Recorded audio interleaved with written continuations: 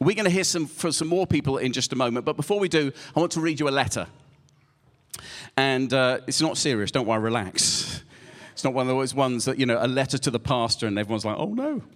So this is a letter. Some of you have heard me share this before. This is a letter that a man sent to his insurance company. And he was a bricklayer, and he'd had an accident, and he put in a claim, a personal injury claim, and they asked him to send more information on what happened. And so this is the letter that he wrote. Are you ready? Yeah. Are you sitting comfortably? Yeah. Okay. So here we go. Dear sirs, I'm writing in response to your request concerning clarification of the information I supplied on the insurance form, which asked for the cause of my injury. I answered, trying to do the job alone. But I trust that the following more detailed explanation will be sufficient. I'm a bricklayer by trade. And on the date of the injury, I was working alone, laying brick around the top of a 3-story building. When I finished the job, I had about 500 pounds of bricks left over. And rather than carry the bricks down by hand, I decided to put them into a barrel and then lower them by a pulley that was fastened to the top of the building down to the floor. I secured the end of the rope at ground level, and I went back up to the top of the building, loaded the bricks into the barrel, and I pushed the barrel over the side. Everyone got the picture in your mind so far? Okay, just let your imagination go with this one. I then went back down to the ground and I untied the rope, holding it securely to ensure the slow descent of the barrel. Please note, I weigh 143 pounds and the barrel now weighed over 500 pounds. At the shock of being jerked off the ground so swiftly by the 500 pounds of brick in the barrel, I lost my presence of mind and I forgot to let go of the rope. Between the second and third floor, as I shot up, I met the barrel coming down, which accounts for the bruises and the lacerations on my body and the broken arm. Fortunately, I retained enough presence of mind to maintain my tight hold on the rope, and I proceeded rapidly up the side of the building, not stopping until my right hand was jammed in the pulley. This accounts for my broken thumb. Despite the pain, I continued to hold tightly to the rope. But unfortunately, at approximately the same time, the barrel hit the ground and the bottom fell out of the barrel. Devoid of the weight of bricks, the barrel now weighed only 50 pounds. I remind you again, I weigh 145 pounds, and I suddenly began a very rapid descent.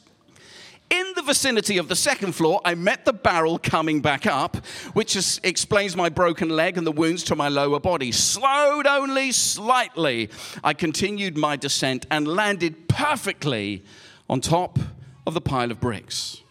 Fortunately, I suffered only bruising of the back, but I'm sorry to report, however, that at this point, again, I lost my presence of mind and I let go of the rope.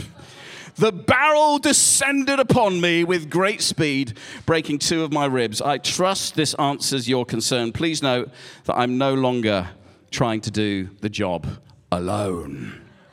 Lesson there. Lesson in life and lesson in faith. The very, very first thing that we read in the Bible that is not good, we read in Genesis 2:18. It says it's not good that man is alone. And God creates Eve as a helper. It's the Hebrew word Isaiah. And it doesn't mean someone to iron his shirts or anything like that. It literally means someone who will come alongside him to help him become everything that he was created to be, to encourage him, to strengthen him, to cheer him on. And Eve was to be this for Adam. Adam was to be this for Eve. And right into the very heart of creation, that's how it's always supposed to be for each other. We need a relationship with God. We were created to know him and to live for him. We need that, but we also need relationship with each other. It is not good for us to do life alone, and it is certainly not good to do faith alone. One of the early church fathers once said this, that the Bible knows nothing of solitary religion. You cannot do this following Jesus thing by yourself. We are created to do it in community. And now the cornerstone, the central figure of our faith, as we know, is Jesus Christ. We've been exploring this series, Disciple Maker series, over the last 3 or 4 months, that we are called to be disciples, which means apprentices, that we are becoming more like Jesus with the Holy Spirit helping us, and then we're helping other people become more like Jesus. And what's interesting is if you look at the 3 years where Jesus was going around telling people about how to be restored into a relationship with God, telling people the good news, feeding people, healing people, raising the dead, all these incredible things. Despite all of these great things he was doing in the world, Jesus himself models to us that we have to be in close relationship with other people. Because there are challenges in the world. And what we see are these different ways that Jesus expresses and models to us the key relationships we need to grow in faith and grow in life. And as we go into our autumn term, it's these relationships that we want to encourage every single one of us to embrace as we step into what we're calling our little discipleship experiment. Now, there are 4 connections that we see that Jesus had in the New Testament, 4 relational connections that start off very small and they get bigger. And the first is he has this daily, if not more often, even within a day, this daily connection with his Father, with God in prayer. Like Jesus, who we believe is fully God but fully man, he understood how important it was to have time aside every single day to be with his Father. And I know that preachers kind of always say this thing, but it is true, isn't it? That if Jesus needed that, if Jesus needed that separation, that escape to be with his Father in prayer and listening and drawing close, then how much more do we need it?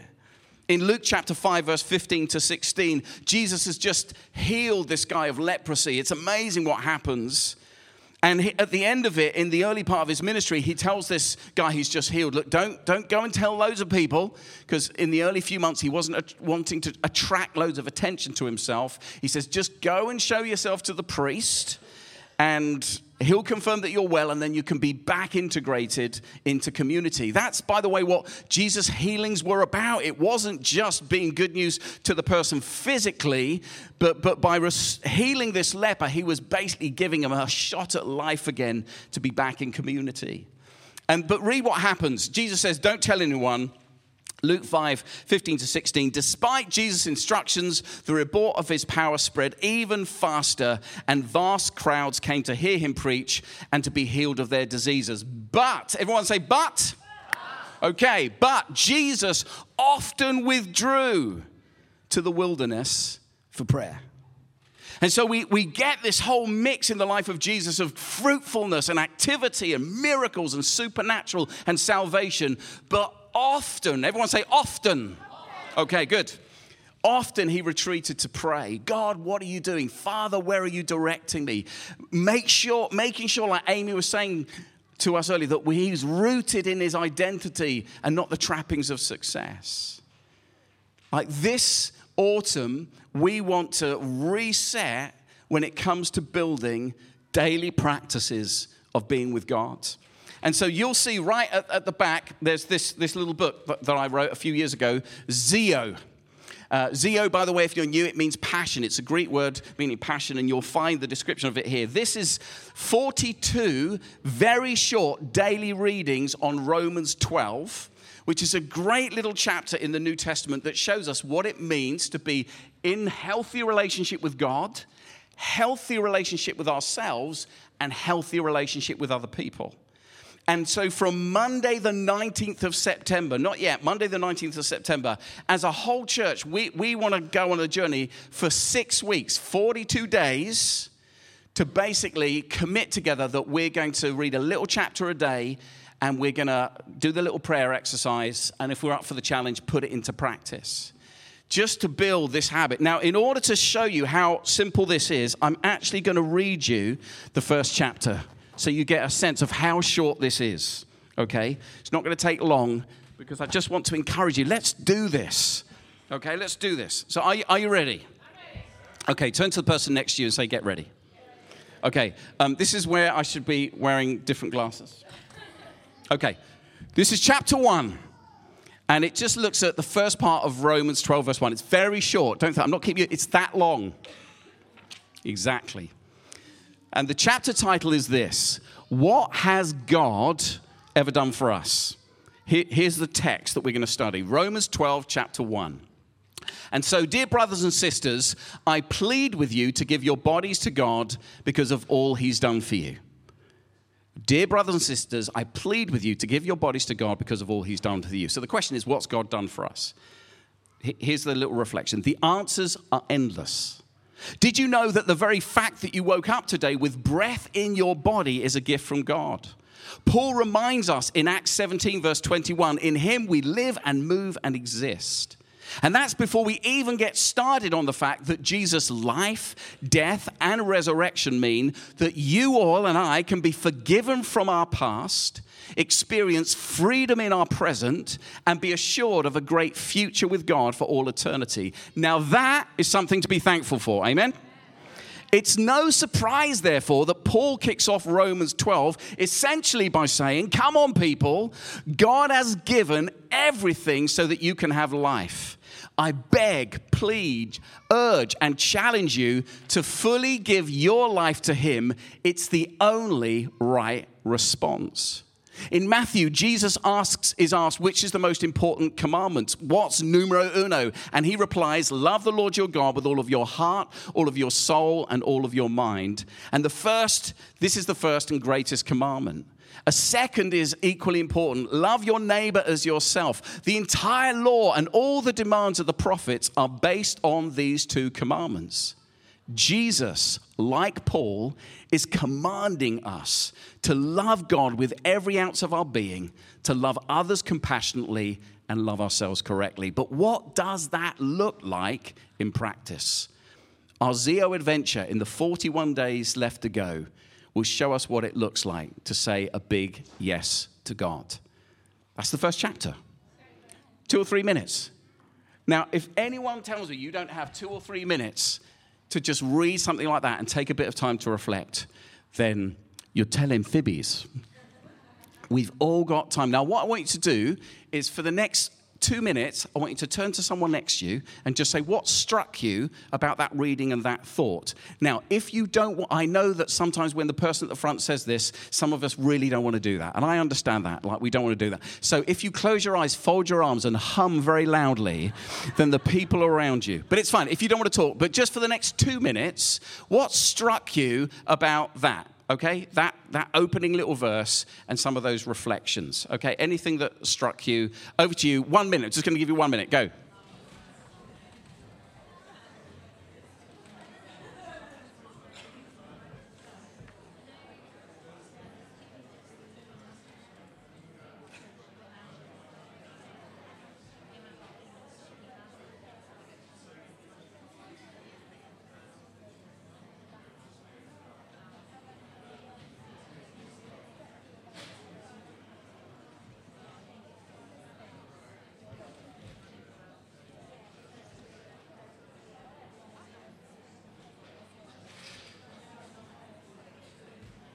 Okay, 30 more seconds.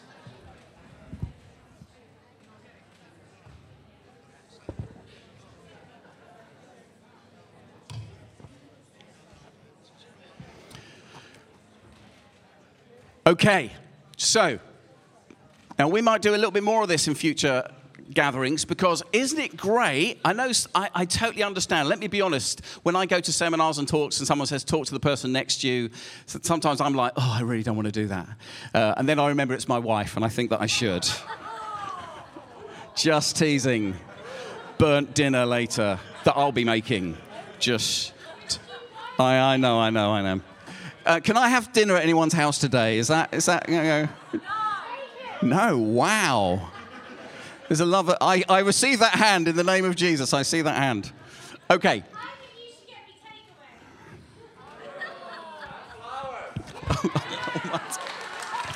Stop it. Goodness me. We read the word. We don't put it into practice. So So you've got two ways of doing this. 19th of September, you can either grab one of these. If you can make, there's some at the back. Today we're going to get more. So you can either grab one of these. If you can make a donation, that's great. It will just go into Zio. It's not going to me. So if you can make a donation of £2, £3, £5 maximum, great. But if you can't, don't worry. If you want to do that a future time, fair enough. But you'll also see on your emails that we've got it as a PDF as well. So you can literally just click it and read it on your phone. But I really want to encourage you guys to do this. I really want to encourage you guys to do this. This chapter is such a powerful chapter for us to understand what it means to be a disciple of Jesus. You got 4 weeks to get in the zone on it.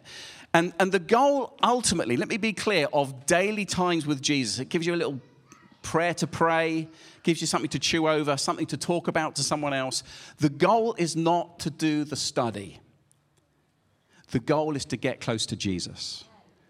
That's why we pray. That's why we read the Bible. That's why we do all these things. The goal is not, I read my Bible today. That's not the goal. The goal is, I want to get to know Jesus better. And so I really want to encourage you, because what we hope is, by the end of this journey in the autumn, whether we're using this or not, but all of us start to build a habit, even for 5 or 6 minutes a day, of being with Jesus. Jesus did it, we're going to do it too. Okay, the second relationship he had, so he had this one-on-one with the Father, but then Jesus had this very close relationship with 3 guys, and their names were? Peter, James, and John. Now, because Jesus understands something, that if you really want to have great influence, the smaller the number of people that you invest in, the greater the influence that you'll have. And so he invested a lot of time in Peter, James, and John. They were like what we would call his huddle, his little group. And they had things, experiences with Jesus that none of the other disciples had. If you look later at Luke chapter 8, they're the ones who see Jesus healing, raising from the dead Jairus' daughter. None of the other disciples get to see that. They see Jesus at his best in Matthew 17 when Jesus is transfigured on a mountain. And then they see Jesus at his worst when he's terrified in the Garden of Gethsemane, knowing he's about to be crucified. These guys get this window.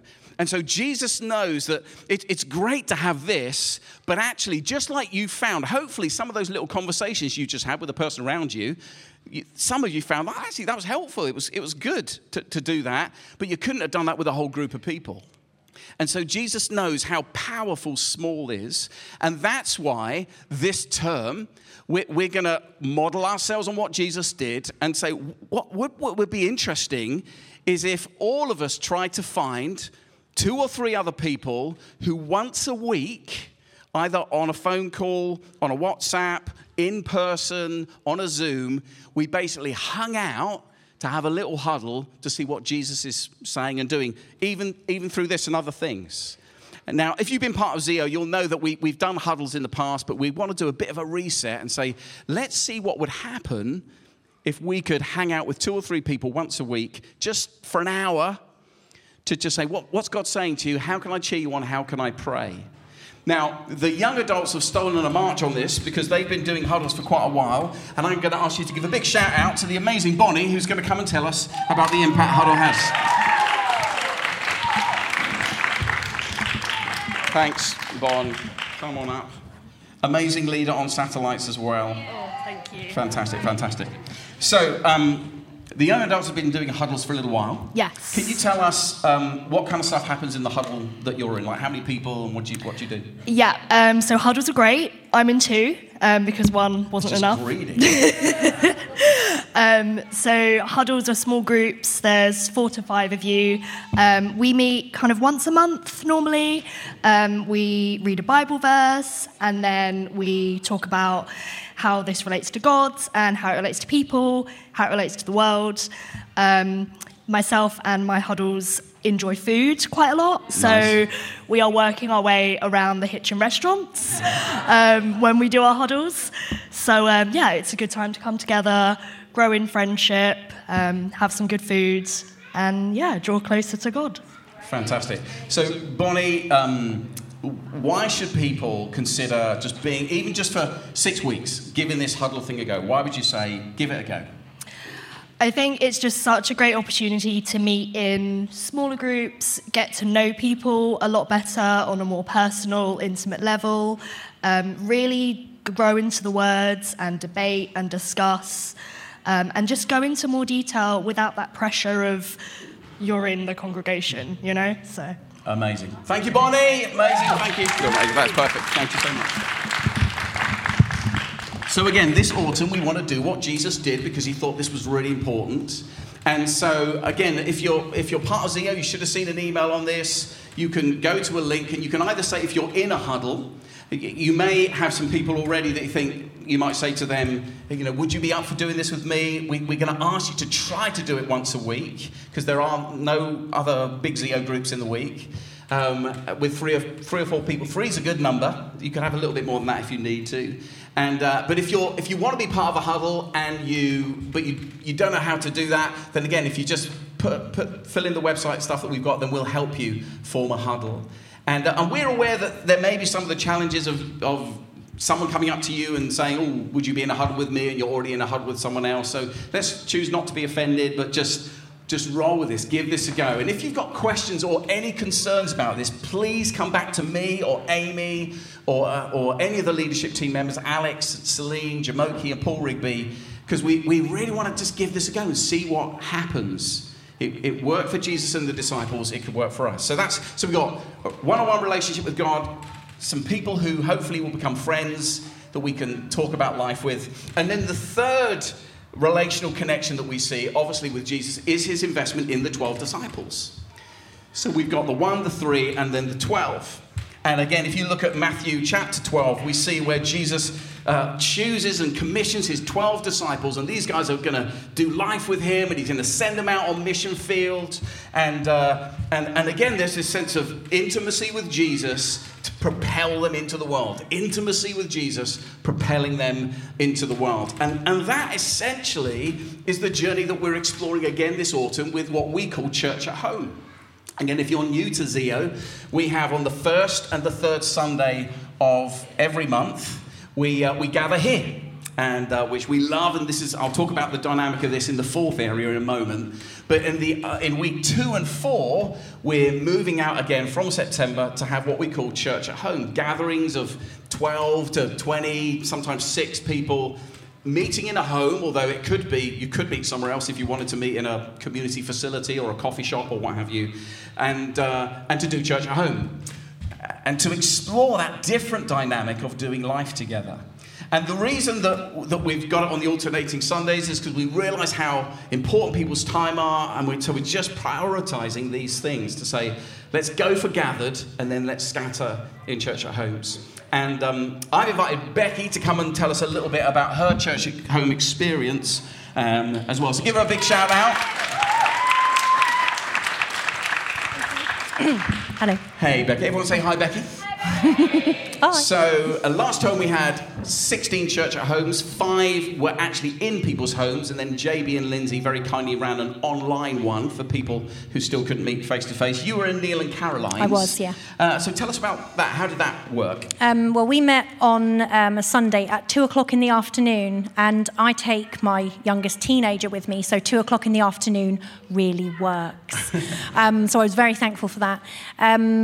But we would meet at Caroline and Neil's. The first sort of half hour, we'd just come in and chat and catch up with each other. And then there would be a specific time where we'd sit down and go through the material that we were given. The unique thing about our group was that, and this is why I specifically signed up to theirs, is that the teenagers, because we all are parents of teenagers, would go out into a separate part of the house or into the garden, and they would run their own study. So they'd have their own questions, they would answer them in their own way, without adult influence, without, oh, well, mum thinks this, so I think this, and they'd have their own little time together, and we as adults would have our own time together. And as a parent of 2 teenagers, actually, that is incredible, because I had the support of other parents there, and we can, as well as what we were studying, we can talk about things like, what do you do when this happens? Am I doing the right thing? And we can just cheer each other on. Right. And equally, the kids can sit together, and I know Emily won't mind me saying this, but for her, she gets to go and sit with other kids who don't ridicule her because she believes in God. She can speak quite freely about her faith and be very open, and that's not something they get to do at school, which is very sad. So actually, to have the church home environment for her, it's just brilliant. And then you all feed back at the end, don't you? We do. We come back together, and we're quite ashamed, actually, because the young people come back with pages and pages of notes that they have made. And seriously, what they get out of this is just incredible. If you've got teenagers, seriously, come to our group, because they get more out of it than, it just comes out of them. And we stand there in awe as adults going, how did you even get that? But we feed back together so that we hear each other's point of view. And I think that's one of the great things about church at home, is that I can read the Bible and get something out of it, but you're going to get something different, you're going to get something different. And actually, when you get together with other people, you hear their perspective on it, and it just makes you think differently. And you might see something you've never seen before, and that might just speak to your heart about a problem you've had. So I just can't big it up enough. I need a little banner that says "Do church at home." Well, I was about to ask you why should people do church at home, but I think I you just answered that. Yeah, indeed. So big shout out to Becky. Thanks ever so much, Becky. We're nearly done. So we're relaunching Church at Home in the autumn to, again, look at that dynamic of coming together on an alternating Sunday. And I want to encourage you, sign up. But even more so, like we had 15 in-person Church at Homes, we would love to have 20 this time so that there's more space for people. It's ever so easy to run a church at home. We literally provide the resources to do it. We provide even video material that you can just watch it and just chat about it. It is so simple. There are some big lessons that we've learned in the first term, particularly for those who have families with younger children, and we're looking to make some improvements for that in the autumn. But if you're interested in running a church at home, again, you should see on an email I sent yesterday about a meeting that you can connect with in September to find out more, or just message me to say I'm up for just next term trying to host a church at home, either in my home or in someone else's home, okay? It's a big deal. I mean, when I say it's simple, we recognize it's a massive deal to open up your home, what will be 6 or 7 times in the next term, and host people. And that's why some people are doing it in someone's house and then maybe alternating to another house. But if you're interested in being involved, leading, hosting in any way, or if you've just got a house that you think, I'm happy to be hosted in my house, but I need someone else to facilitate it, that too would be great. So please do think about that. And then, of course, the last gathering that we see with Jesus is in the larger crowds. Now, that includes discipleship. In Luke chapter 10, we have him with the 72. In Acts chapter 1, there's 120 gathered. And then there's the big missional stuff out in the world as well. And that's why we gather. We recognize this kind of gathering is massively important. There is something about this dynamic of coming together for celebration, cheering each other on, sending out into the world. It's what Jesus did with the 72 and 120, and it's what we want to do as well. And so as we step into the autumn, I really just want to encourage you to think about those 4 things and your response to them. Whether you're new to Zio or whether you've been to Zio for a long time, Jesus knew that he couldn't do this stuff alone. And you and I all know there's incredible pressure out in the world. There's incredible pressures in our lives. Like, we are, I was going to say indoctrinated, but we almost are by media and social media, which we're looking at all the time. And here we are snatching an hour or so a week to try to bring some influence. Like, is that going to be enough? And so that's why these connection points of time with Jesus every day, making some small friendships that can cheer us on and help us every week, gathering together in a more intimate but larger environment in a home or a coffee shop or something where we can do church at home, where we can still debate and discuss and pray for each other. And then having these wonderful celebratory moments when we draw close to God together and see him do something very special in our midst. I want to really encourage you this term, like I said this a few weeks ago, throw yourself into these things in the autumn term. Give it a go. Try and commit as much. Obviously, if you're ill or you're working or on holiday, that's different. But try to recalibrate the whole of your diary into these things for this term and see what God will do. And if you throw yourself into all of these things and you find that these things that work for Jesus don't work for you, then I will give you £100. But I'm doing that on the basis that I know it's going to work and I'm skint. I'm so convinced that these practices of togetherness will inspire and equip us for what we then do out in the world. We need the intimacy of time with him and with each other in order for us to make the difference in the world. And so with that, let's stand, shall we? And then guys, you want to come up? We'll do our closing song and we need to finish.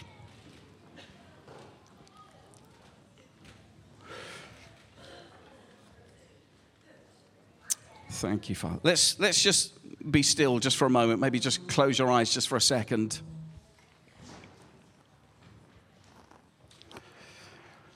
How exciting it is to hear what God's doing in the lives of our children, our young people, in these huddles, in church at home, in this moment. But we're just scratching the surface. There's so much more that God wants to do. So much more he wants to do.